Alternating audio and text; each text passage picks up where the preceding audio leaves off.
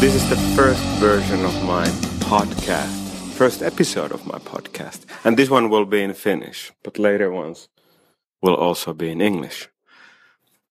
Tämä on siis mun podcastin ensimmäinen jakso. Mun nimi on Miska Kajanus. Tervetuloa tänne podcastiin. Ensimmäiseksi vieraaksi mä sain Jaakko Mannisen, mun ystävän. Sellaisen mä oon Jaakon tuntenut siis jotain vuoden vasta täällä. Mä siis nautan nyt tätä Los Angelesissa, Hollywoodissa. Ja mä oon Jaakon tuntenut vuoden ja ollaan tehty jonkinlaisia juttuja yhdessä. Mä pääsin niiden Jaakon ja sen serkun Hannun vaikutuspiiriin, kun nähtiin tuossa vuosi sitten. Ne kuvailee täällä kaikenlaisia juttuja ja on päässyt sinne tuotantohommiin. Mikä on ollut siis tosi hyvä meininki, koska se on itse asiassa muuttanut mun elämää aika paljon, koska mulla on vähän mahdollista ollut täällä Los Angelesissa tehdä. Niin kuin elämäni ensimmäistä kertaa mun on mahdollista Los Angelesissa tehdä niin kuin jonkinlaisia oma-alan töitä, mistä maksetaan vähän niin kuin palkkaa. Mutta täällä nyt kuukausi kerrallaan. Katsotaan nyt, että riittääkö hommat, että sitten voi olla Suomessa, jos on töitä. Ja sitten voi mennä Amerikkaan, jos siellä on töitä. Katsotaan, mutta nyt on siis syyskuu ja we'll see. Jaakon kanssa toi haastattelu, mikä tehtiin, niin se kuvattiin pari itse asiassa eihän se nyt ole edes kauan. Nimittäin me oltiin sitä ennen kuvattu musiikkivideota, mistä Jaakko sitten kertoo enemmän, mitä tehtiin. Ja oli sitten illalla roudattiin ja ajateltiin, että no nyt tehdään tämä podcast, kun siitä on juteltu pitkä. Muuten täällä on kaikki. Yritetään bisneksiä tehdä. Katsotaan mitenkään. Kuunnelkaa. Kuuntele minun podcastin.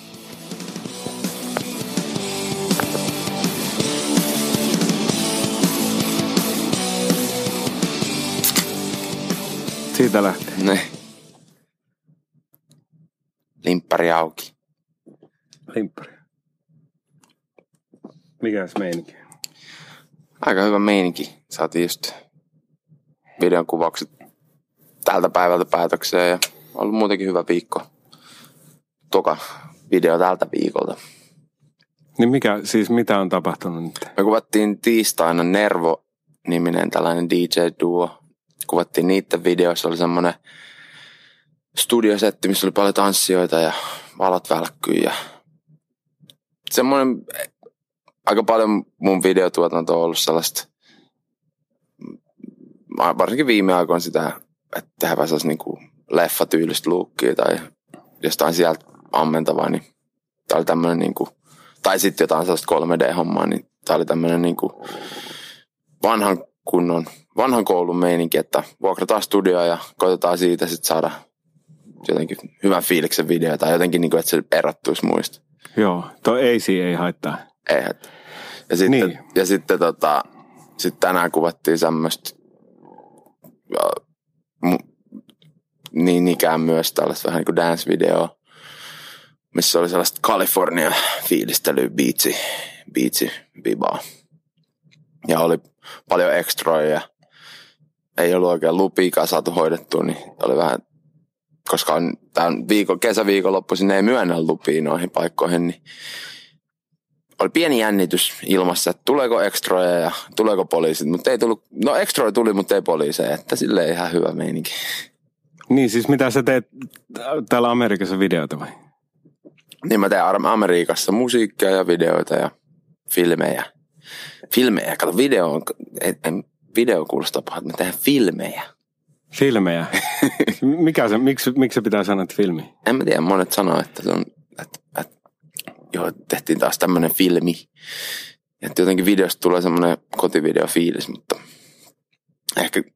ehkä mä voisin sanoa, että videoita, koska mun kuitenkin ehkä se mun toimintamalli on enemmän sellaista kotivideopuuhastelu-energiaa kuin nyt me kuvaamme filmiä. Niin, ketkä sanoo, että pitää tehdä filmiä? Näin, jotain noita ihmisiä, joita tunnin Suomesta, kun tekee mainoselokuvia ja tollaista, niin se on tarkkaa, että se puhutaan filmeistä eikä niin kuin tuotantoyhtiöt ja ohjaajat ja tuottajat, niin puhuu filmeistä, ei videoista. Siinä on kuitenkin semmoinen vähän laadukkaampi fiilis, kun videossa on kuitenkin kaikki mulle tulee videosta kuitenkin mieleen se VHS ja VHS, semmoiset pikku VHS, millä kuvattiin ekat askartelut silloin 90-luvun vaihteessa, 80-90-luvun vaihteessa. Niin mitä silloin kuvasti?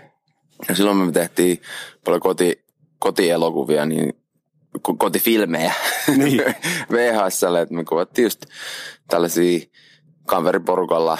Iska oli saanut jostain videokameran, niin kuvattiin just MacGyver 1 ja 2 ja 3, jotka oli siis silleen, että todella improvisoituja kohtauksia ja ei mitään leikkausta, vaan just silleen, että tavallaan, että nyt rekki päälle, nyt tulee kohtaus sitten poikki, sitten seuraava kohtaus rekki päälle ja poikki. Niin tulee, kyllä se niin sit näytti tavallaan niin kuin filmiltä, niin sanotusti. Niin eli milloin te teitte näitä? Nämä on jotain 91, 90, jotain tällaista. Eli sä olit jotain, minkä ikäinen? Mä olin just se, niin se comical relief, että mä olin 81 syntynyt, että mä olin just 90 V. Mun veljet ja siskot oli niin kuin vanhempi, että mun veli Kusti ja sitten sisko Katri ja sitten niiden kaverit, niin ne kuvaili just 8. luokalla. Ne oli silloin 8. ja 9. luokkalaisia, niin ne teki paljon näitä ja sitten mä olin siellä aina se, joka oli kyllä ehkä maailmanhistorian huonoin näyttelijä, mutta aina tunteella mukana. Se maskotti. Niin, eli siis missä te asuitte silloin? Asuttiin Mäntsälässä ja siellä maaseudulla, niin kuin siis meillä oli ihan silleen lainapaikka, joka on vieläkin itse asiassa olemassa ja siellä koko perhe on, kaikki muutti siitä Jokelan seudun kylästä Helsinkiin tai Losiin tai ympäriinsä ja sitten 5 lapsesta niin 4 on palannut ja perustanut perheet tai sitten niin kuin, että perheineen asuvat nyt kaikki siinä samalla kylällä Jokelan seudun kylällä ja siellä on niin kuin 11 serkkuu pyörii yhdessä ja pienessä yhteisössä, että se on aika hauskaa, että kaikki muut ovat palanneet juurille, paitsi minä Mustalammas. Niin teikäläinen on täällä missä? Amerikassa, Hollywoodissa. Niin. No tuohon voidaan palata kohta. Eli siis tuliko se että ne teki jo näitä juttuja? Niin me tehtiin siis, tää oli tämmönen meidän juttu pienen, me tehtiin tosi paljon niinku, no mun mielestä meidän iskä osti, olisiko 90 vuonna tai 91. Mä muistan ainakin, että 91 ainakin on kuvattu jotain, mutta olisiko se ollut 90 tai 91, niin kun me saatiin se videokamera meidän perheeseen ja sitten meillä oli just iso sisko ja veljen niin kavereita, niin ne kuvasi sitten yhdessä niitä videoita ja siellä oli MacGyver. Sitten me kuvattiin sellaisia, että pantiin telkka päälle ja sitten meillä oli MTV, meillä on niin kuin tuolla satelliittitelkkari, niin sitten tuli MTV musavideoita ja sitten pantiin vaan, mikä sieltä sattui tulee, niin sitten me niin kuin lipsynkattiin niitä siihen päälle. Niin. Silleen olohuoneessa, että tennismaalat kitaroina ja kattilat rumpuina ja mä sain hirveät huudot, kun mun piti leikki soittaa rumpuin, mutta sitten mä niinku aina kolistelin niitä kattiloita, niin sitten meni saanut ihan vituksi. Mutta tuo mä niinku kiinnosti, että siis se homma oli käynnissä jo, että heillä oli se homma käynnissä ja sä liityit siihen. Ei, mä olin niinku ihan ekasta filmistä asti mukana. Filmistä nimenomaan. Mistä se lähti se ihan se eka sysäys teidän? Se oli MacGyver 1. Siinä mä olin Jack Dalton. Niin. Ja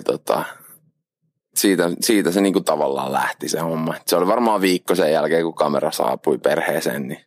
Eli siis ihan niin kuin mä etin sitä ekaa, niin että kamera, siis vanhemmat ostivat teille. Joo, meidän faija osti mun mielestä, kun se meidän faija on eläinlääkäri, niin se osti mun mielestä sen klinikkaa varten todennäköisesti jotain.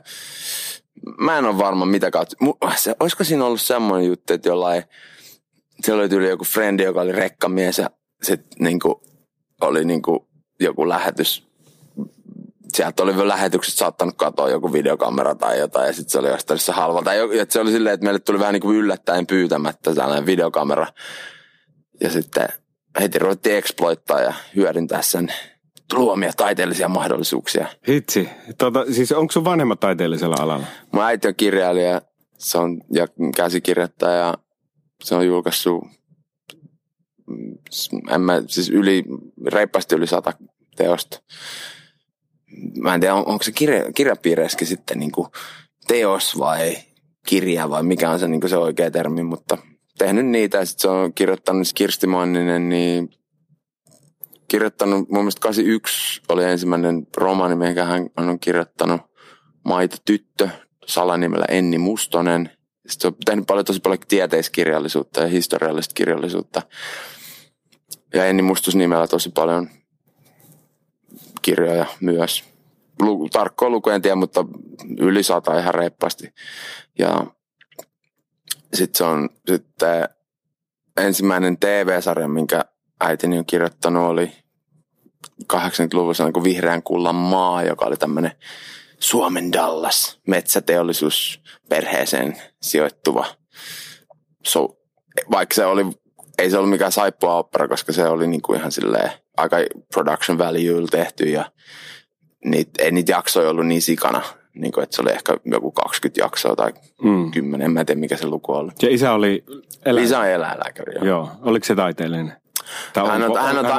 Hän on taiteellinen silleen omalla tyylillä, hän on niinku keksijä ja tekee hitsaa niinku metallista sellaisia taideteoksia ja kehittelee kaikki omia härveleitä, millä saa pellon leikattua nurmikot paremmin tai kaikkea tällaista niinku fiilistelee, että sellainen niinku hullu pellepeloton meininki meets äidin tämmöinen aika järjestelmäinen kirjoittamistyyli, niin sieltä se jostain kumpuaa ja sitten hyvin osuu tähän mun omaan toteuttamiseen.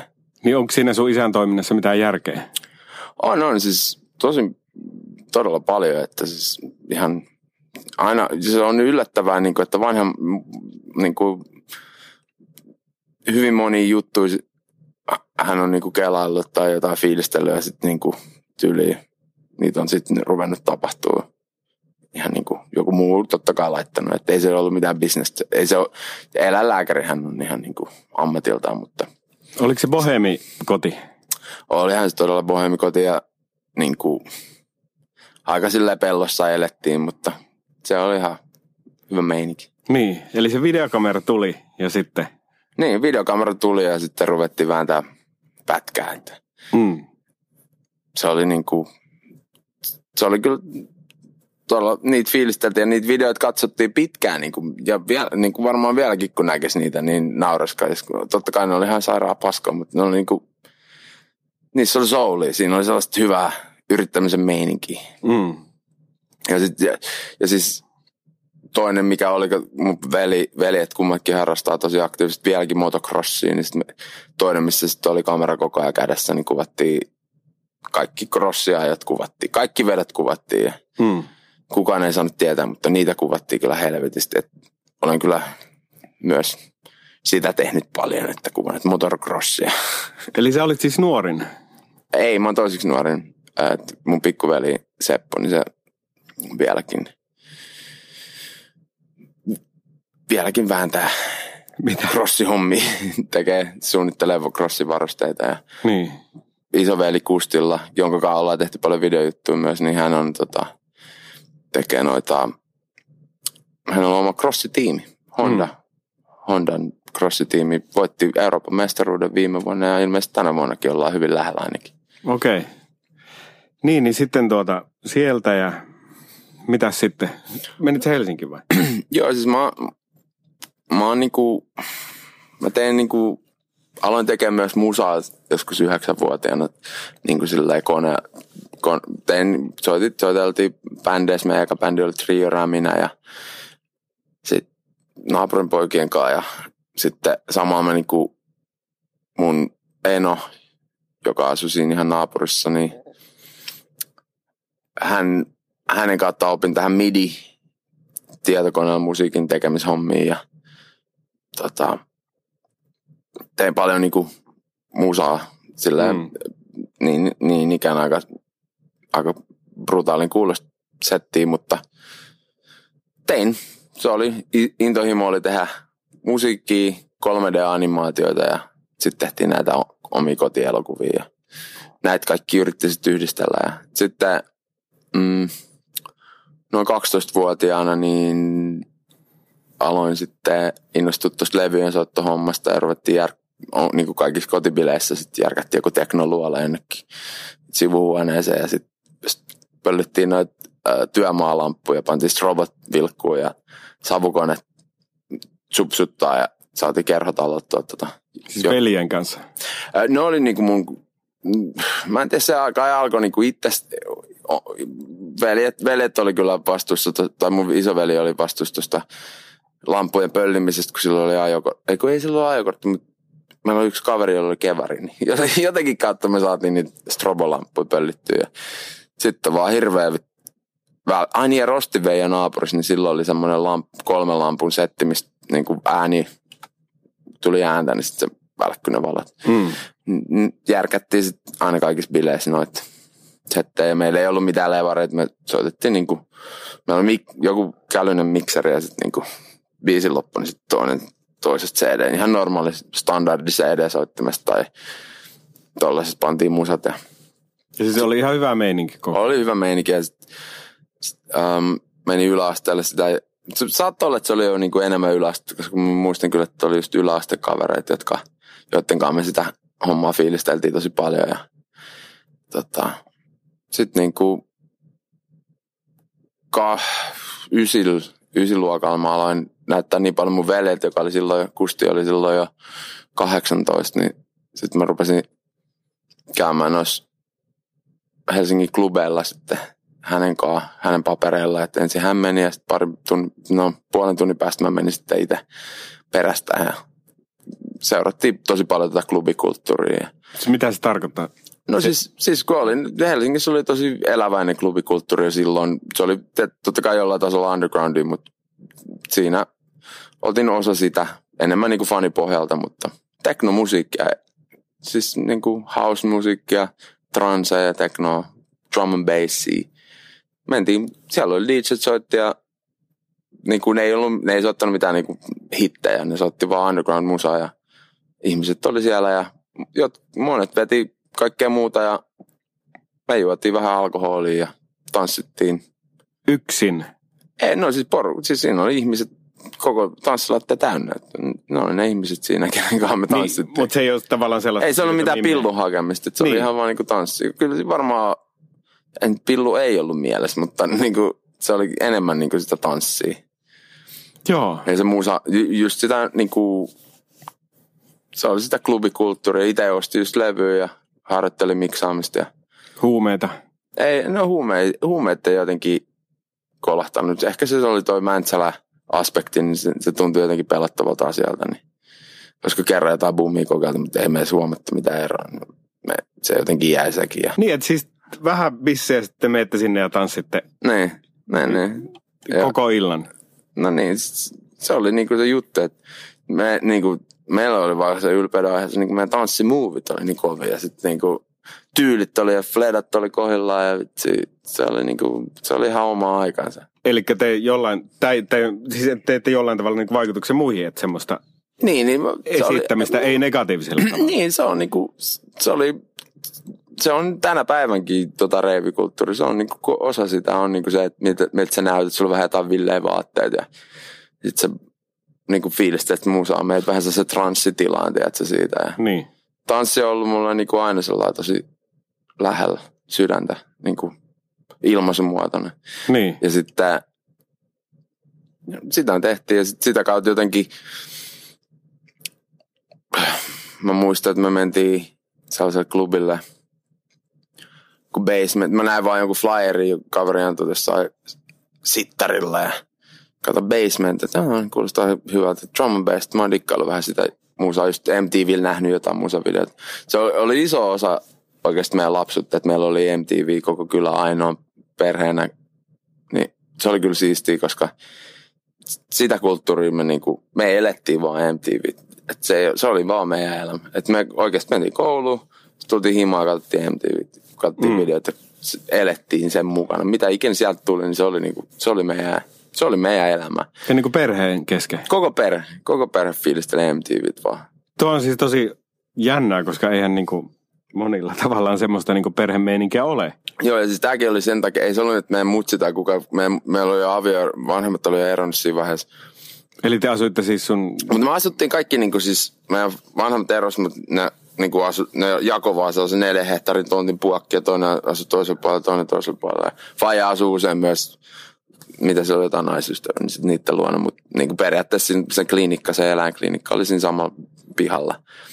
Mutta meidän mutsilla oli sitten joku miesystävä, joka dikkaili just leffoja, se halusi joku Filmnetin tai jotain, niin sitten hankittiin joku 2-metrinen satelliittiantenni sinne saunotakke ja sen mukana sitten tuli MTV. Ja se oli oikeasti tosi... Itse asiassa muistan, että ennen sitä jo me saatiin kopioitiin joltain...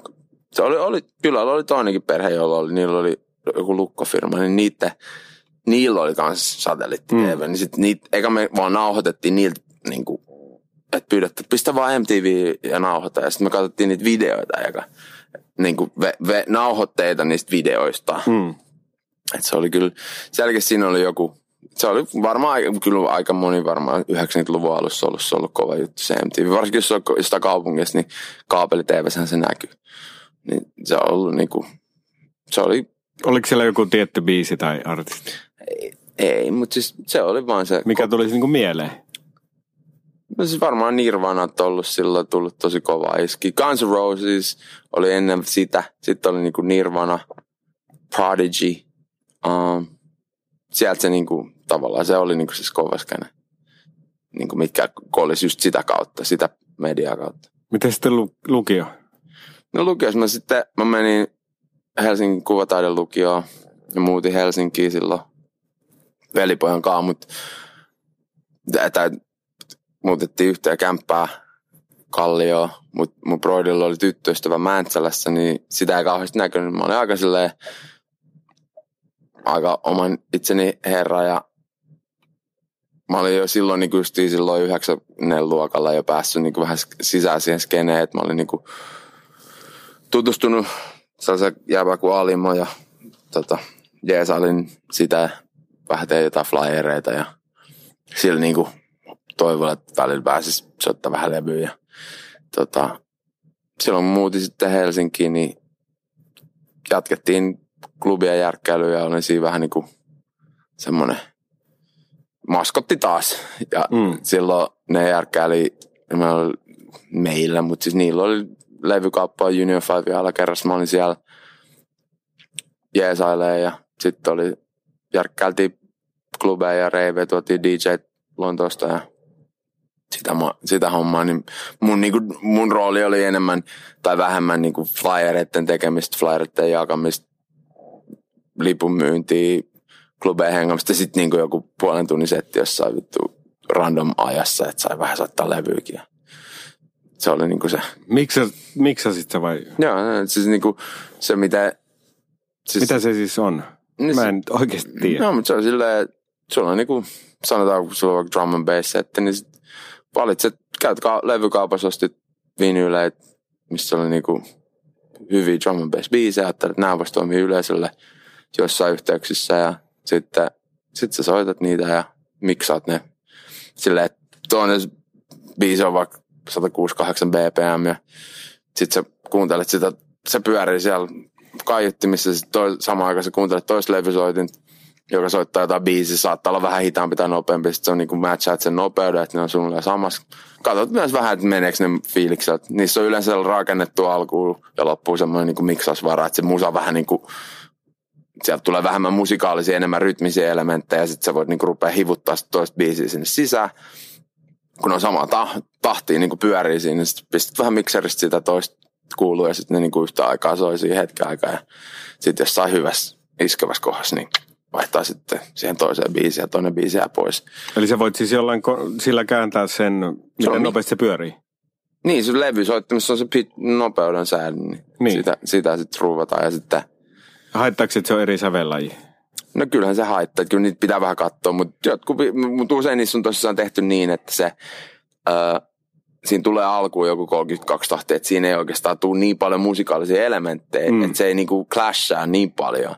Ja sitten se on, mutta sitten skilli on just yrittää sit niinku tehdä niitä vaihtoja silleen, että se, vaikka se olisikin musikaalisesti vähän niinku sinne päin, niin että se vaan välillä vaan se droppaa sen niin silleen, että tulee joku hyvä nostus ja sitten vaan nekin ihan uuteen biisiin. Sellaisessa kohdassa pitää etsiä se kohtaa. Mutta tää oli nyt puhutaan siis mitä se oli silloin 95 vuonna, 96 vuonna. Mitäs se nykyään on? No, nykyään se on aika eri meininki, mutta ja siis DJ-homma on niin laaja käsite, että ei se, toi oli vaan se skene, missä mä olin mukana, mitä mä tein. Ja sit sen jälkeen totta kai sit laajennut, soitin soulia, funkia ja hip-hoppia. Soitit? Niin kuin siis levysoittimilla valitsin biisejä ja soitin niitä. Että sanotaan, että jos oli joku klubi, missä ei ollut drum and bassia, mutta että se oli vaikka, meillä oli esim. Erottaja klubi, joka on nykyään Karakabar, mutta silloin se oli sellainen aina Schoolimesta, niin oltiin mun mielestä joka keskiviikko missä palkalla, niin soitettiin siellä niinku soulia ja funkia, vanha soulia ja vanhaa funkia ja jatsia ja tällaista. Mutta ei niitä silloin miksattu silleen, että se on vaan niinku, että tuo edellinen biisi alkaa olla hyvä kohta, niin sitten vaan ja seuraava biisi kehii. Niin oliko se mukavaa sitten se? No sehän nyt tuntuu lukiolaispojasta aika hienolta olla tällaisessa coolissa klubissa ja sillain niin kuin klubiskenes mukana. Ja varmasti lukiokaverit että vittu mikä leso jätkä. Ajatteli? Varmasti. No mitä ajatteli? No kun mä oon sille, hei joo, mä oon siellä Union 5:ssä levykauppa ja kaikkea, niin varmaan oli vähän silleen, että no toi jätkä itseänsä tämän, mutta varmaan olinkin vähän. Sehän on, lukiojässähän ihmiset on aina vähän itseänsä tämän, ne luulee, että ne tietää kaikesta kaiken.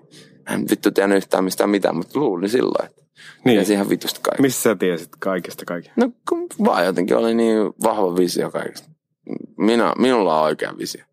Niin, mikä se oli se visio silloin? No se ei siis mitään particular, mutta vaan niin kuin, että mä tiedän mikä biisit oikeasti on kovia, mä tiedän mikä on niin kuin, miten nämä hommat hoituu. Ei se nyt niin mene. Ei mene. No ei tietenkään. Miksi menisit? Kyllä nyt elämä opettaa silleen, että asiat eivät ole mustavalkoisia. Että on harmaan sävyjä ja kaikkia väreisiä väliset. Ei ole, esimerkiksi vaikka DJ-kulttuurissa, ei ole niinku yhtä tyyliä soittaa levyä tai yhtä musatyyliä, millä on mitään merkitystä. On vaan niinku ihmisiä ja aika harva niinku ihminen, joka ei ole joku vitsi 17B, niin kuuntelee vaan yhden tyylistä musaa. Että kyllähän ihmiset niin keskimäärin niillä on paljon laajempi maku kaikessa elämässä. Niin mites sulla, onko sulla laaja maku nyt? Totta kai, mutta siis silloin se oli niinku todella, se oli ekaksi niinku tosi rajattunut vaikka drum and bass. Tai ekaksi se oli niinku house ja techno ja kaikki tollainen. Sitten se niinku mä vaan keskityin yhteen musatyyliin niinku monta vuotta putkea ja sitten sitä kautta se rupesi sellainen drum and bass. Niin. Ja myös siihen, drum and bass on niinku tulee, se drum and bass musiikki on periaatteessa niinku rytmillisesti, siinä on samplätty. Sama kuin hip-hop alun perin oli, että otettiin noista soul funk biiseistä niitä rumpuosia, missä vaan tulee sitä rumpua. Ja sitä sitten miksattiin, niinku loopattiin tavallaan. Niin sieltä se tulee, niin se drum and bass oli niitä samoja breikkejä, mutta vaan tupla nopeudella. Jolloin se niinku olikin niin se oli niinku siitä samasta johdannasta, jolloin tarkoitti, että totta kai oli niinku hyvin iso osa sitten oli sitä historiaa myös. Ja sitten reggae-musiikki on myös vahva osa ollut sitä ja myös Alimon tämän DJ, joka oli vähän niin kuin otti mut siipiensä suojaan, niin sitä kautta sen niinku tavallaan silloin oli tosi iso reggae-pohja myös, niin se tuli myös tosi vahvasti sieltä.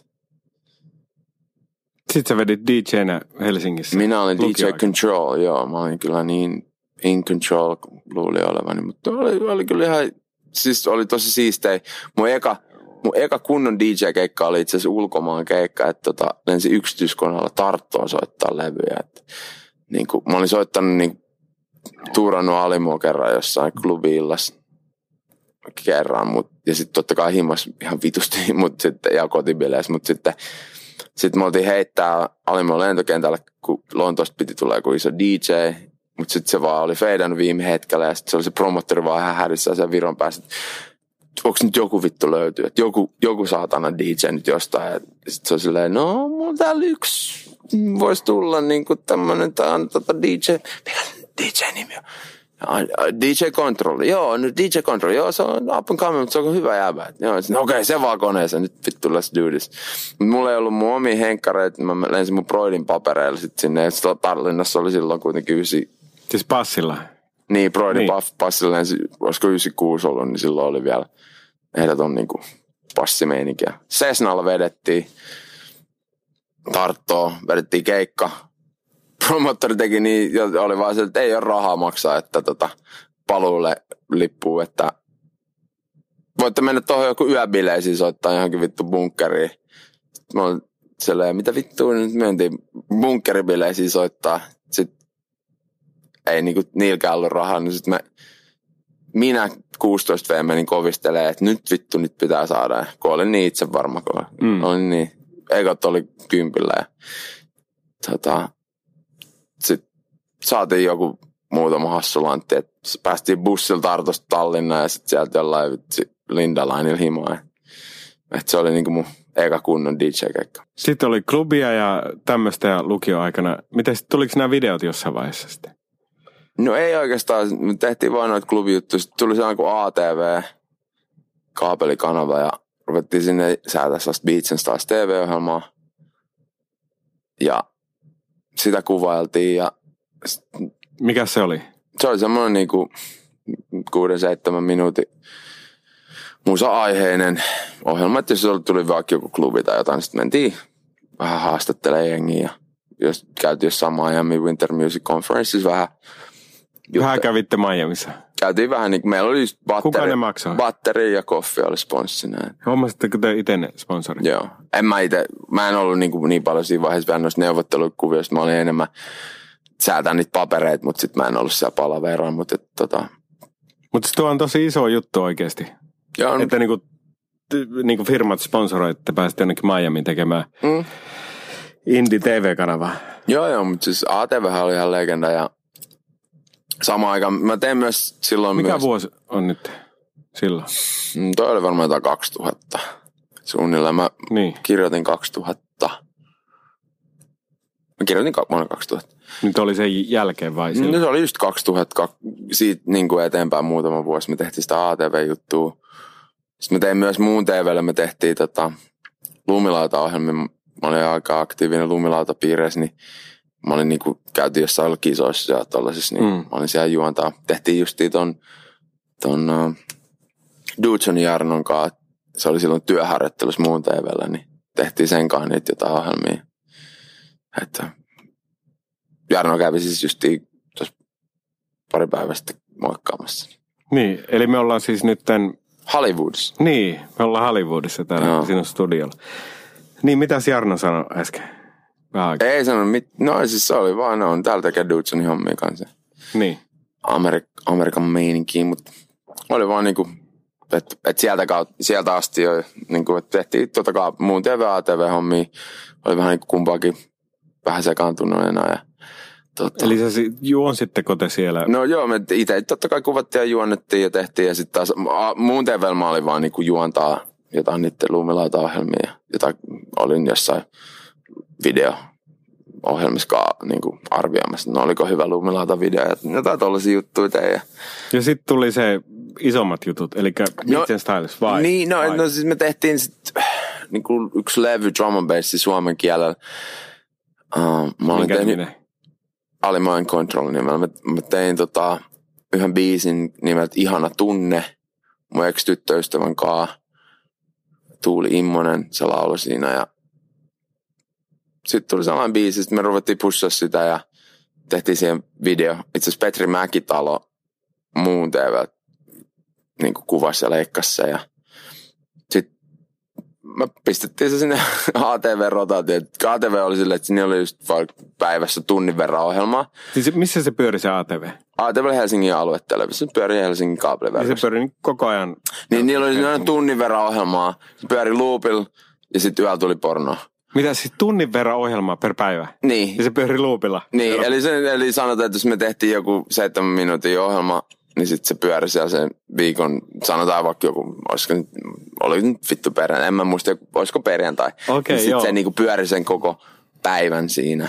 Joo, kun mä asuin joko silloin Iisalmessa tai mä olin Miamissa. Niin sitten se se pyöri siinä, niin sitten me laitettiin meidän oma biisi, totta kai oma musavideo sitten siihen niinku rotaatioon.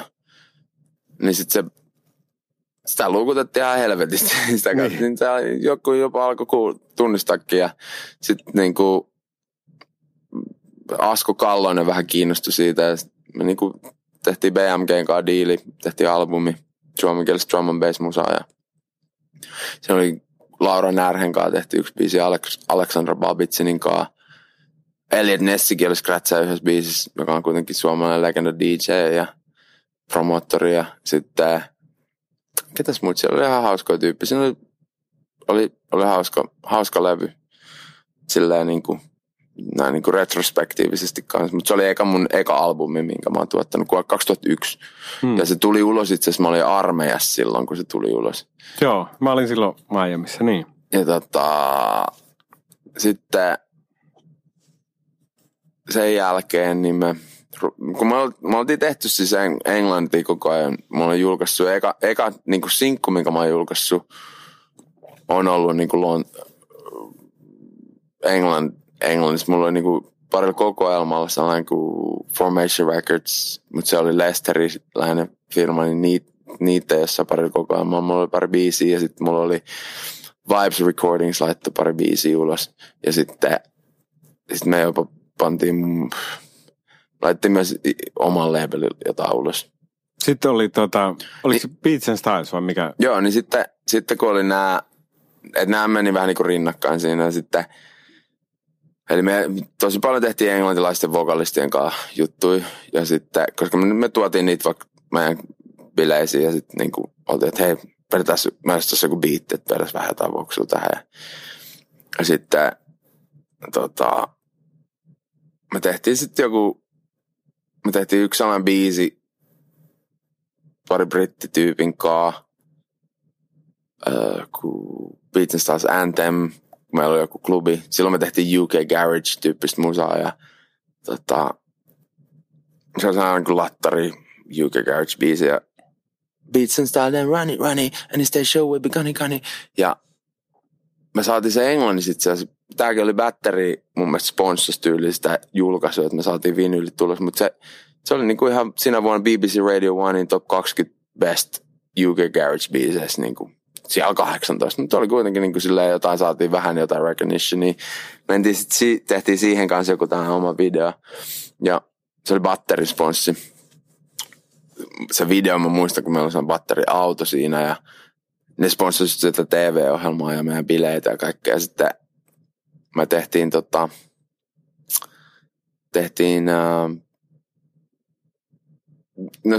sitä biisiä mentiin sitten vähän niin kuin tarjoamaan johonkin levyyhtiöihin ja Teija Kotilainen Universalit oli kiinnostunut. Rasmuksen entinen manageri. Joo, ja sitten Timi Laukkanen Sonilta sitten. Me sitten mentiin Timin kanssa loppupeleissä, mutta tehtiin sitten Sonin kanssa siinä diili ja kun tämä oli 2002 ja sitten 2002 ja sitten me tehtiin sitten muutama biisi siinä. No, sitten on ihan hyvä meininki, vähän tällainen UK-meininki. Pitäisi saada nyt vittu jotain Suomi-meininkiä. Sitten me koko se meidän niinku idea oli koko ajan tehdä sellaisia niinku yhteistyöbiisejä. Tietysti niinku erilaisten ihmisten kanssa katsoa, että mennään studioon, katsotaan mitä syntyy. Ja sitten joku, varmaan Alima tai joku ehdotti, että Raymond E. Banks oli meidän levy-kaupalkin paljon pyöriä. On vanha niinku hip-hop-legenda Suomesta ja niinku siellä Bonfakki oli just sit breikannut tosi isosti ja näin, niin sit Raymondi oli niinku, että tehdään Raymondin kanssa biisiä. Alimo jotain niinku sai sen puhutettua messiin ja sitten oltiin silleen, että Toni Virtanen, vitsi kun saatais Toni Virtanen. Sitten me vaan laitettiin Toni Virtaselle koodin jotain kautta ja Toni Virtanen, että no vittu tehdään biisiä. Tehtiin Raymondin ja Toni Virtasen kanssa biisi nimeltä Dynamite ja se niinku breikkasi Suomessakin, että se oli ihan niinku sellainen radiohitti siinä kesänä. Saman kesän, kun tuli Rusketusraidat, 2003 PMMP. Miten sä liityt siihen? En mitenkään, mutta vaan, että se oli niinku, sen kesän niinku periaatteessa 2 kilpailevaa. Niin. Mikä on se kesähitti. Mutta etkö se ohjannut siis se video? Joo, mä ohjasin sen videon, joo. Niin. Joo, kyllä. Mutta eikö se video tullut aika hyvin sen Rusketusraiteen Joo. Julkaisun aikaan se video julkaisu. Joo, niin videohommat siis alkoi siis se meidän Alimo Control-projektin kautta, että Petri Mäkitalo teki ekan, ja sitten Toka mun mielestä, olisiko se Tokankin se teki vielä, mikä tehtiin Alexander Babitsinin kanssa kuuntelemaan, tehtiin se Tallinnassa. Ja sitten kolmas oli Tarkkaillaan Laura Närhen kanssa, niin sitten siinä meillä oli joku jäbä ja kuvaa, mutta sitten se oli eka, mikä mä niinku editoin itse. Niin, siis, eli milloin tämä videohomma lähti? Se oli silloin 2001. Mikä oli eka video? Se oli Tarkkaillaan. Be Alimo Control. Niin. Featuring Laura Närhi. Niin tuliko Rusketusraidat? Oliko se oli aika iso? No siis tää Tarkkaillaan videon jälkeen me tehtiin Etskimo-niminen jäbä. Ja kun me oltiin BMG:llä silloin, niin BMG:llä oli tämmöinen artisti kuin Etskimo. Ja mun mielestä, jos mä en väärin muista, niin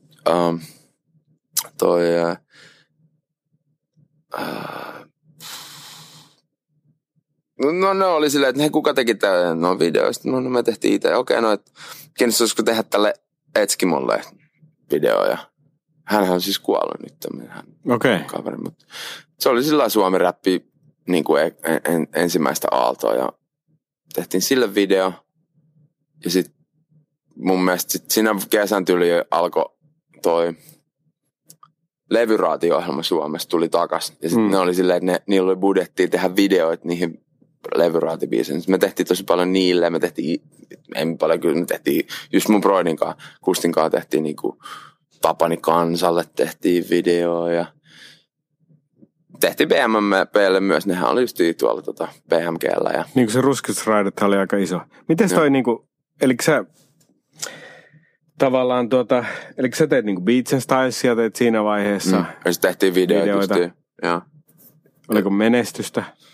En tiedä mikä on menestystä. Kyllä me siihen aikaan me saatiin kultasinkkosi Dynamiteista ja oli tossa niinku, kyllä noikin soi, kyllä niistä niinku Elanno teki niistä Alimo Control-biiseistäkin, niin se oli aika paljon radissa ja tolleen ja rundattiin aika vähän se Alimo Controlin kanssa, mutta Beats and Stylesin kanssa tehtiin ihan vitusti keikkaa ja niinku Dynamitein jälkeen me tehtiin just sellaista reilua 100 keikkaa vuodessa. Onko se loppunut? Mihin se loppui? No sitä me tehtiin niinku 2007 vuoteen asti silleen, että se oli minä ja Alimo. Ekaksi meillä oli minä ja Alimo ja sitten kaiken maailman sekaisin metelisoppa siellä Charkus Poussakin oli välillä ja kaikkea. Ja hänkin on nyt edes mennyt ja sitten me otettiin rumpuihin yksi Erno, joka oli mun pikkuveljen kaveri ja mun serkku Hannun kaveri. Ja sitten me soitettiin, että meillä oli niinku levarisetti ja sitten niinku rummut ja sitten oli vähän Maxia, oli siinä vähän jeesan vokaaleissa ja Alimo aika paljon teki niitä vokaaliosuuksia niistä featuring-biiseistä ja sitten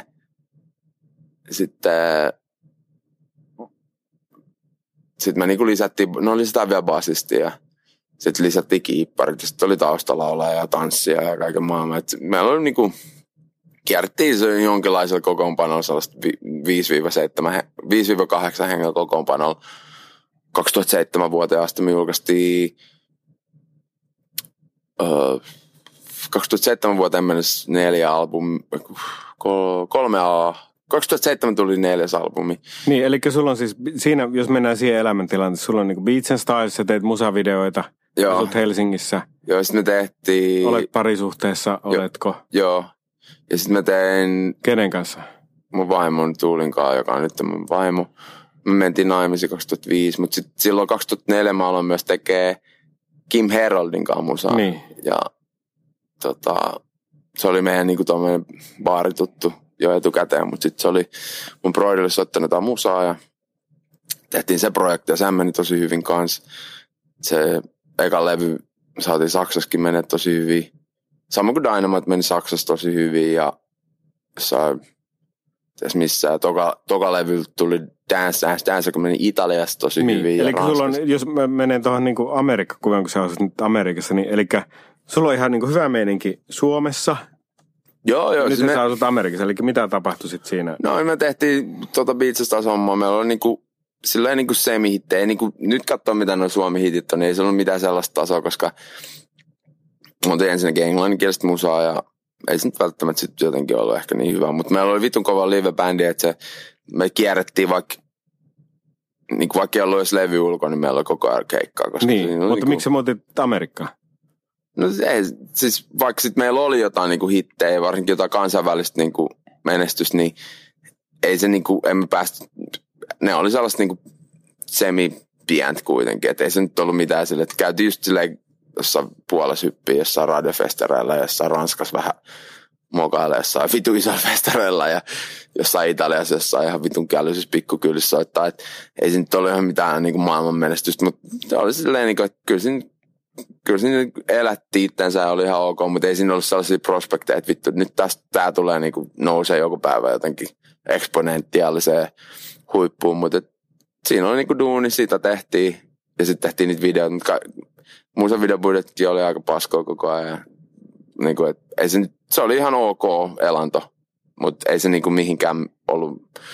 Tuntui, että se vähän niinku jäi junnaa. Alimol tuli vähän noita päihdejuttuja ja kaikkea, niin meillä vähän meni silleen sukset ristiin, niin sekin niinku tippui siitä Beatsasta kuviosta. Meillä oli tosi hyvä pari vuotta, niinku ainakin 1,5 vuotta, pari vuotta rundattiin bändikään. Meillä oli niinku parhaat niinku keikat ikinä silloin. Et oli itse asiassa niinku tosi silleen inspiroivaa, hyvää meininkiä, mutta kuitenkin niinku jotenkin oli vähän sellainen, että on tää nyt nähty ja eikä se niinku ollut menossa mihinkään. Varsinkin kun ei, mun mielestä meidän vikalevykään ei se oikein lähtenyt. Niinku, sieltä tuli niinku yksi biisi, joka meni kansainvälisestikin aika hyvin. Ja mä tein sen jäävän kuin Justin Taylor, joka mä olin tavannut, kun mä olin tehnyt sen Broidin kanssa. Me tehtiin sen London MC-projekti, joka oli, siinä oli yksi aika iso hitti ja sitten se oli siinä meidän Dance-biisillä ja se oli aina puhui sen pikkuvelestä, että vitsi sun pitäisi joskus tehdä mun pikkuvelen kanssa musaa. Ja musta 2009 tuli Losi käymään ja tein tämän biisin sitten tämän Justin Taylorin kanssa. Mä mietin, että jotenkin nyt on ihan eri meininki tämän jäämän kanssa verrattu mihinkään kenenkään. Mä oon tähän mennessä tehnyt, että tässä on jotain vitun magic ja tässä on niinku kova meininki.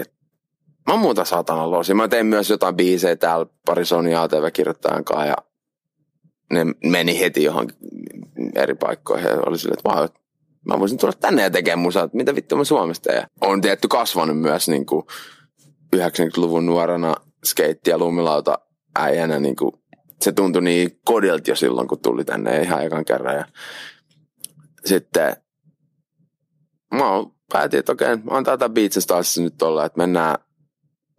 Mä pistän sen homman, tehtiin muutamat vikat keikat ja silleen, että nyt vaan kamat nippuun ja Amerikkaan, katsotaan miten käy.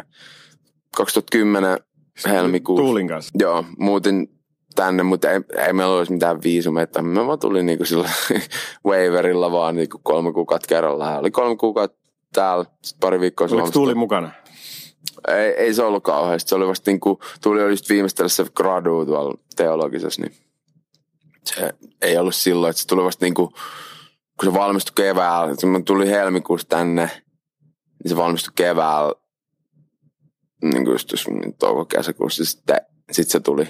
Sitten se oli muutama kuukauden, mutta mä asuttiin one bedroom apartmentissa täällä ja mä olin niinku täällä eri studioissa joka päivä vääntää pitkää päivää, niin tänne meidän faija oli silleen, että nyt olisi tällainen koira tuli lopetettavaksi, mutta en mä halua tervettä koiraa pistää, että se oli niin jotenkin söpö, että se oli vaan tullut silleen, että käydään katsoa yhtä koiraa tuossa noin, ja tuli vaan silleen, okei. Se rokohtui, se on lentokoneessa silleen, että koira on siellä ruumassa. Silleen, että okei, koira tuli tänne. Ja siinä meidän kämpässä ei saanut olla lemmikkejä, niin sitten rupesi etsiä meille sitten kämppää, mihin saisi viedä koiraa. Sitten miettii semmoinen, mihin saisi rakentaa studion, ettei tarvitsisi olla niin kuin se, että se olisi yksin siellä kökkiä venä, kun mä tuun joskus yön pimeänä tunteen himaa. Se löysi meille tosi makea kämpän talon, missä me nyt tällä hetkelläkin ollaan. Missä? Hollywoodissa.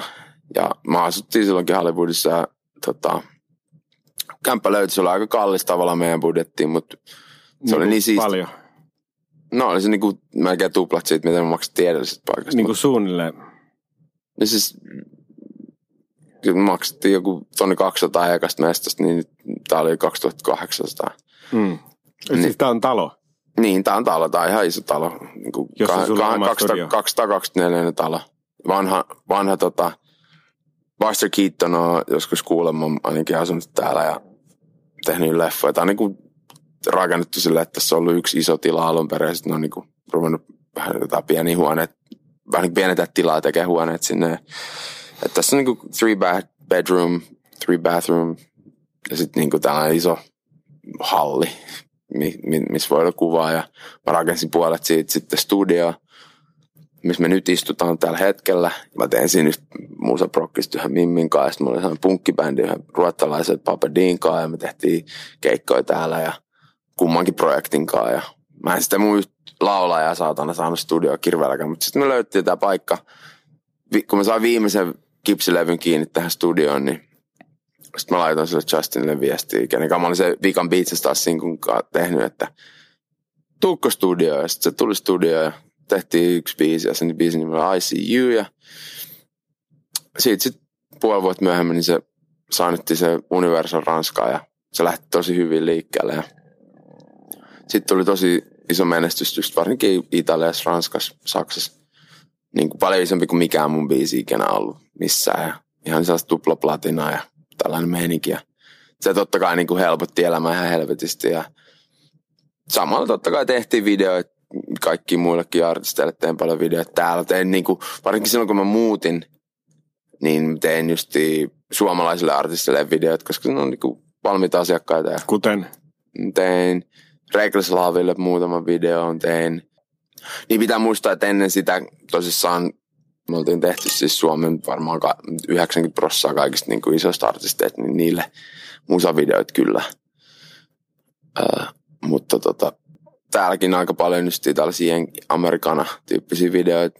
Pidettiin vähän päät veden pinnalla ja sitten se Jody Ranks-homma lähti tosi hyvin, se I See You-biisi. Eli se Jody Ranks on mikä? Se on se bändi, millä me tehtiin se I See You. Eli siinä on se Justin Taylor, kenen kanssa mä tein sen joku Vikan Beatses taas sinku aikoinaan. Eli se oli sinun uusi bändi siinä vaiheessa? Joo. Ja mulla oli siis välissä tosissaan pari prokkista, mitä mä täällä säädin. Ja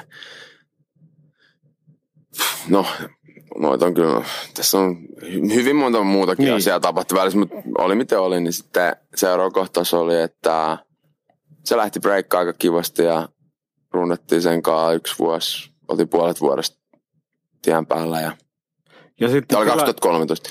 Niin, eli siis tämä on nyt se sama kämppä edelleen ja sulla on täällä studio ja vaimo ja mitäs muuta? Lapsi? Lapsi ja vaimo ja minkä ikäinen lapsi? 2,5-vuotiaista. Itse asiassa niin kuin sillä Jody Ranks rundi jossain vaiheessa mä olin se, että kyllä ehkä sellainen lapsi voisi tehdä hyvää tähän meidän parisuhteelle ja elämälle. Että tää on aika crazy se elämä, kun yhtäkkiä oot sellaisen bändin kanssa, joka on niin kuin oikeasti vittu menestynyt. Niin se on vähän erilainen toi, sanotaan, tällaiset niin kuin ihmissuhdepaineet. Minkälaista se on? No sanotaan, että oli kyllä ihan eri lailla oli tarjolla tätä niin kuin pillua niin sanotusti, mutta se oli kuitenkin tosi vahva fiilis. Se jotenkin vahvisti sitä omaa fiilistä siitä jotenkin, että mitä vittua mä venaan ja sitten ruvettiin yrittää lasta ja sieltähän se hyvin nopeasti lähti sikiämään ja 2014 sitten syntyi poika ja rupesi vähemmän kiinnostaa tuo rundaamishomma ja sitten on vaan tehty musahommia, filmihommia. Me 2012 tein ekan tollasen, mä laitoin Facebookiin, että kuka haluaa tehdä lyhäri. Että tehdään vittu lyhäri.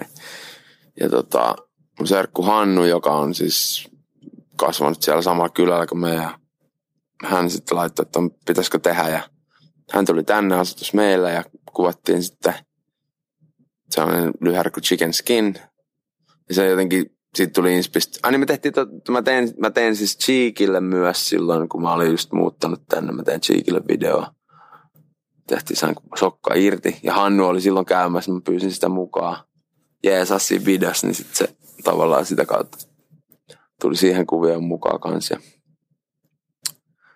Tein täällä Jenkeissä parille räppijutulle niin kuin videoita ja jotain artisteja, millä oli itsekin tehnyt biisejä. Niin minkälaista täällä nyt sitten olla? No, täällähän on tämmöistä. Se on niinku aika sellainen niinku kova kilpailu. Tai siinä kilpailu on ehkä väärä termi, mutta silleen, että joutuu tekemään vitusti duunia, että pysyy katto pään päällä, ettei tämä mitään halpaa elämää. Mutta on täällä kuitenkin jotenkin ihan vitu antoisaa. Tosi paljon antoisampaa kuin mitä se oli Suomessa. Miten niin? No, tää vaan tuntuu itselle niin kotosalta olla täällä ja niin kuin tuntuu, että mä oon löytänyt mun oma paikkani. Niin kuin, että tää on mun koti. Tää Etelä-Kalifornia. Loisin nimenomaan, mutta mä dikkaan niin kuin tästä Kalifornian fiiliksestä tosi paljon. Mikä se niin kuin on? Se on sellainen niin kuin rento, mutta silti ihan tosi työkeskeinen ja myös terveyskeskeinen. Eli pidetään itsestään huolta, tehdään vitusti duunia, pidetään itsestään huolta ja nautitaan ulkoilmasta. Niin sehän on niinku... Pidät sä itsestäsi huolta? Kyllä mä yritän. Kyllä mä treenaan vitusti ja... Niin kuin oikeesti treenaat vitusti? Kyllä. Että se on niinku aktiivinen. On se kyllä ollut Suomessakin oli aktiivinen osa, mutta se on siistiä, että kun se kaikki... Siis anteeksi, treenaaminen siis musaa vai fyysistä vai mitä? No siis totta kai duuni treenataan koko ajan, mutta siis niinku pidetään itsestään fyysisesti huolta. Niin. Ja se on niinku täällä iso osa sitä elämäntyyliä. Samoin se, että nautitaan ulkoilmasta ja niinku ollaan tosi paljon luonnon kanssa tekemisissä. No mitkä täällä on, niinku, onko täällä niinku vaikeita asioita?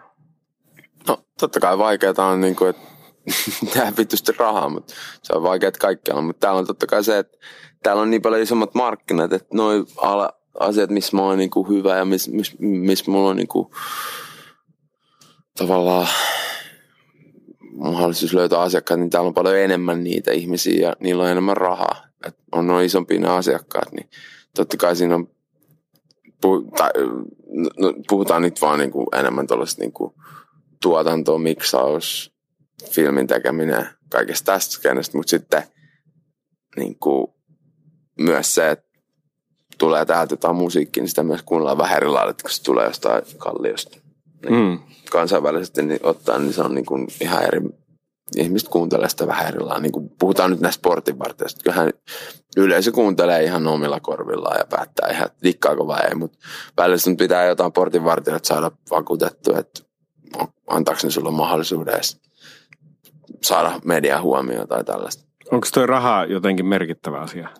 Kyllä se ainakin täällä kun elät, niin on, mutta kyllä se... Siis mähän tiedän, että se oikeasti niin kuin täällä on, mutta niin kuin, että mä oon itsekin miettinyt, että niin kuin, miksi se täällä se raha tulee niin heti.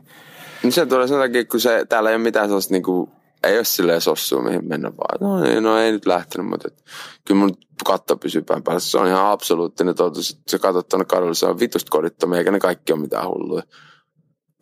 Se on vaan, että jotakin vaan vittu, kun lähtee kämppaalta, niin sitten kyllä jos sulle turvaverkko, varsinkin kun sä oot jostain Suomesta, niin ei sulla ole mitään turvaverkkoa. Et sä voi mennä mikä muut silloin asuu. Sä oot vittu täällä. Niin, kun mäkin kävin nyt tuossa vasta Suomessa, niin kaveri sanoi, että heti ekan reissun jälkeen, niin mä rupesin puhumaan, että se 1 miljoona pitäisi niinku tienata. Että se niinku muutti munkin tätä ajattelua. Totta kai. Mutta se on myös se, että täällä on ihmiset ajattelee, että vittu 1 miljoona pitää tienata. Että se on niinku, sitä lähdetään hakemaan, mutta sitä mä lähdin hakemaan, kun mä tulin tänne. En mä nyt tullut tänne sen takia, että no vähän ei oikein ollut niin inspiroivaa tehdä vittu 12 keikkaa putkea jossain vittu Hulluporoarannassa, joka on ihan maailman paras keikkapaikka, mutta niinku tässä hengessä, niinku, ei se, tai Tuiskulassa jossain niin valas vetää, mutta niinku Jyväskylän nelostiet johonkin Jyväskylään ja siitä jonnekin, niin se Heinola Jyväskylän pätkä, niin vittu ei enää kiinnostanut ajaa sitä. Se on ihan totta, mutta kyllä nyt totuus se, että kyllä nyt ajattelin joskus menestyä, että kyllä mun koen, että mulla on niinku skillsejä tehdä asioita silleen ja oikeasti tehdä menestyä siinä alalla, mitä mä oon niinku lähtenyt tekemään, mutta mä ehkä mieluummin teen sitä niinku omille ehdoillani, että niinku semmoisissa asioissa, mitkä niinku on mun, niinku, että mä teen mun omaa juttu, niin enkä silleen vaan, että mä mietin, että mikä nyt olisi silleen, että tää nyt sit myy, että täällä mä teen rahaa. Eli mikä se on se sun juttu? Se on vaan tämmönen oma niche tavallaan, että se on niinku, ei en mä pysty sillä niinku sormella osoittamaan, mutta täytyy sanoa, että se on kuitenkin suht epäsuomalaista, niin kuin se mun musiikki niin kuin tällainen niin kuin lähtökohtaisesti, niin se on ehkä se. Että se ei niin kuin Suomessa ollut ehkä se. Eli siis musa kuitenkin? Niin, musastahan tässä puhutaan. Niin, no ei, kun siis mehän puhutaan niinku susta, eli sehän voi olla siis musavideoita ja kaikkea. Joo, mutta no, sulla tulee se musa. Mutta kun musavideoiden tekeminen on silleen, että Suomessa musavideon tekeminen on niinku, se on niinku vittu harrastustoiminta, että se on niinku, että kyllähän niinku, jos joku tekee jotain musavideoita Suomessa, niin sen niinku plääni on ryhtyy mainoselokuvaohjaajaksi tai elokuvaohjaajaksi tai joksi, mutta en mä niinku niin sillai, että ui vitsi, mä haluan rupea tekemään mainoksia ihan sikana. Kyllä ei mua haittaa, mä oon tehnyt paljon mainoksia, se on ihan kiva duuni ja tällä ja näin, mutta ei se ole mulla mikään niinku sellainen path. Koska niinku esimerkiksi toi Jokinen mikä se nyt on? Antti Jokinen, niin se niinku lähti Suomesta tekemään musavideoita, se oli siinä hetkessä vielä sisällä, että ne oli niinku budjetit oli ihan jotain eri luokkaa silloin, kun tää pääsi tekemään jotain isoja artisteja jossain Jenkeissä, niin sun videot, sehän pääsi tekemään tosi isoja videoita. Will Smithia ja tämmöistä. Niin, ja siis silleen, mutta mä puhun myös budjetillisesti, niissä on niinku isot budjetit. Niin sehän on niinku, joo, se on totta kai varmaan tavoite, niinku, jos sä lähdet tekemään Suomessa musavideoita tolleen, mutta kun sekin maailma on niinku jo muuttunut, että ei sekään ole enää semmoinen asia. Se ei niinku oikein ole se skene enää. Et ei ole edes samanlaista rahaa, miten ne laittaa videoihin. Koska myös ei nykypäivän sä voit saada ihan hyvän video aika paljon halvemmin. Ihan teknisistä syistä. Niin, ei kun Tuomaa niin kiinnosti, että sä sanoit, että se musa olisi kuitenkin se, miten sä haluaisit breikata, että se tuli luonnollisesti. Ei se mä breikkaan vittu ihan saman millä mä breikkaan, mutta siis pointti on siinä, että kun et joo, että mikä se on siis juttu tai jotain, niin se mun juttu on just tehdä. Se myös tapahtui siinä, kun mä tulin tänne. Mähän tein ekan vuoden mä tein justiin, tehtiin vaan studiosessioon, missä me vaan kirjoitettiin biisejä muille ja yritettiin saada jollekin vitun Celine Dionille jotain vitun biisiä. Sitten se ei mennyt Celine Dionille, mutta sitten se meni jollekin blälle Backstreet Boysille tai jollekin, tai jollekin japanilaiselle Shineelle tai jonnekin johonkin, kyllä se johonkin aina sitten meni. Mutta ei se nyt ole semmoista, että mä olen, että vitsi, tää on niinku sitä, mitä mä haluan tehdä. Että kyllä niinku kaikista antoisinta on se, että mulla on joku tommoinen, joku Justin Taylor sillä, että tähän tyyppiin mä uskon, vittu, tässä on jotain soulia. Tän kanssa on niinku hyvä meininki. Sitten tehdään, meillä on vittu hyvä energia, me saadaan jotain hyvää aikaiseksi. Sitten luodaan siihen paketti, tehdään videot, tehdään kaikki, tehdään koko paketti ja pannaan se tonne maailmaan ja katsotaan, mitä ihmiset dikkaa. Ja se on niinku, mistä mä niinku dikkaan kaikista eniten. Sun ei tarvitse itse esiintyä? Ei mun tarvitse, mutta ei mua haittaa siis olla lava. Kyllä mä dikkaan ihan vitusti esiintyä, mutta mä en dikkaa siitä rundaamisesta, siitä ajatuksesta, että mä oon eros mun perheestä ja tolleen. Mutta niinku itse se on kuitenkin niinku se, mikä musta, milloin mä toteutan itteni tosi paljon. Leffan tekeminen on ollut kyllä kiva, että siinä on vähän sama energia, mutta leffankin tekeminen on niinku, se on sitten taas enemmän sitä kollaboratiivista prosessia silleen, että siinä sitten on niinku jo heti 10 mielipidettä enemmän. Että tommosissa, missä me luodaan yhdessä, meillä on niinku sellainen hybris, meillä syntyy joku side jonkun ihmisen kanssa, jonkun luova ihmisen kanssa. Yleensä se on ollut 1, ehkä 2 tyyppiä maksi. Niin, me syntyy joku sellainen energia, mitä ei pysty niinku replikoimaan. Niin sit se on niinku, se on tosi makea, että sit nähdä niitä synnyttää siitä jotain kokonaisuutta ja laittaa se maailmaan. Se on niinku, se tuntuu omalta, se on niinku, se tuntuu hyvältä. Se on niinku sillä, että sitä mä dikkaan tehdä. Mutta ei mulla ole Suomessa samanlaisia niinku resursseja. Ehkä se olisi, mutta kyllä mä olin monta vuotta aloin aina talvesta ainakin kuukauden jossain muualla, jossain lämpimässä paikassa. En mä sitä mä vittu sinne loskaa enää palaa. Se niinku ei kiitos. Mitä niin. Jos sitä miljoonaa ei tule? No sit mä vaan jatkan tätä samaa. Kyllä mä niinku kuitenkin enemmän massia täältä kuin Suomi. On kullutkin enemmän, mutta kyllä mun elämänlaatu on ihan helvetin paljon parempaa kuin Suomessa. Niin kuin mä pääsin tekemään paljon inspiroivampia projekteja, pääsin tekemään paljon monipuolisempia projekteja. Ja sitten sen lisäksi mä voin joka päivä vaan kävellä ovesta tulos, 2 kättä heittää, teepaita päällä, on vaikka ilman vittupaita ja kiivetä vuorelle ja katsoa aurinkoa ja häikäistyä siitä ja saada D-vitamiinia mun elimistöä alle. Vittu, tää on siistiä. Ja silleen niin kuin syödä ihan sairaan hyviä ruokia hyvissä ravintoloissa ja mennä mereen ja ottaa surffilaita perseen alle ja antaa aallon viedä ja teet, menee joku vuorelle vaan katsoo upeat maisemia tai laskee lumilaidalta tai teet, se on vaan niin mun lifestyle kuin voi olla.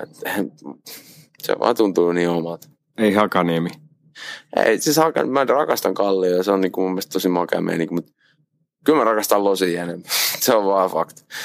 Mä en vaan niin kuin vois sille mitään. Kyllä mä niin kuin dikkaan Kaliforniasta ihan saatamasta. Tää on niin kuin tää on mun mielestä. Ja perhe on samaa mieltä. Vai? Mitä perhe mä toivon. Kyllä Tuuli ainakin dikkaa. Poika on syntynyt täällä ja se tiedä paremmasta. Niin. Kyllä vaimokin dikkaa. Ei se sano, että ei saa olla mikään Suomeen palaa. Ja mun ei kertaa ja muun muassa tällä hetkellä se etsii tuolla niinku aktiivisesti meille kotia, uutta taloa. Niin en mä usko, mistä? Että se maalta. Muutetaan maalle. Mitä se tarkoittaa? Sitä, että me ei asuta kaupungissa, me asutaan maalla. Me muutetaan ihan landella, mutta Kalifornian landella. Siis mitä se niinku käytännössä? Me ollaan nyt Hollywoodissa, Los Angelesissa, niin maaseutuu. Siis ihan niinku landea. siis Kalifornia, Etelä-Kalifornian landea. Niin. Siis vaan katsotaan, mistä löytyy hyvä mesta, missä on lääni ja hommat jatkuuko? Meillä on muutamia aloita, mitä tsiikaillaan. Se on niinku se seuraavaksi, että kyllä vaimo niinku on, kyllä siinä niinku on niinku plääne, että hänkin on kyllä ihan vahvasti sitä mieltä, että kyllä tämä Kalifornia on se, mihin me voidaan jäädä ihan niinku lopuelämään. Mm. No onko tämä nyt sitten, onko elämäsi living the dream? On ehdottomasti. Siis onhan se ihan sairaan siistiä tänä vuonnakin niinku päässyt tekemään niinku musaa ihan siis sairaupeiden tyyppien kanssa ja niin uskomattomia kokemuksia. Ja sitten päässyt tekemään videohommia niinku sellaista niinku lapsuuden ideoleiden kanssa ja kaikki. Kuten? No Shagille tehtiin just pari juttua, se oli tosi makeata. Ja viime vuonna tehtiin Kylie Minoguelle ja siinä oli Nile Rodgers oli tässä himas nauhoitettu, kuvattiin sille. Niin kuin tiedät, tollaisia tyyppejä. En mä sikin Suomesta käsin päässyt tekemään tollaisten tyyppien kanssa juttuja. Sillä niin kuin tosi makea. Tänään oli FaceTimeissa vittu Justin Bieberin kanssa. Mitä? Revis siitä huumoria.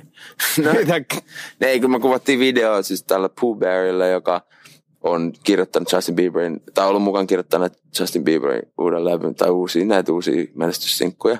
Ja sitten kun me oltiin kuvaa, niin sitten se puhui jonkunkaan niin FaceTimeen. Mä olin hei nyt pitää mennä vittu. Sitten se oli silleen, hei kato tässä Jaakko, se on se ohjaaja. Sitten mä olin silleen, nyt vaan vittu lopeta puhuminen.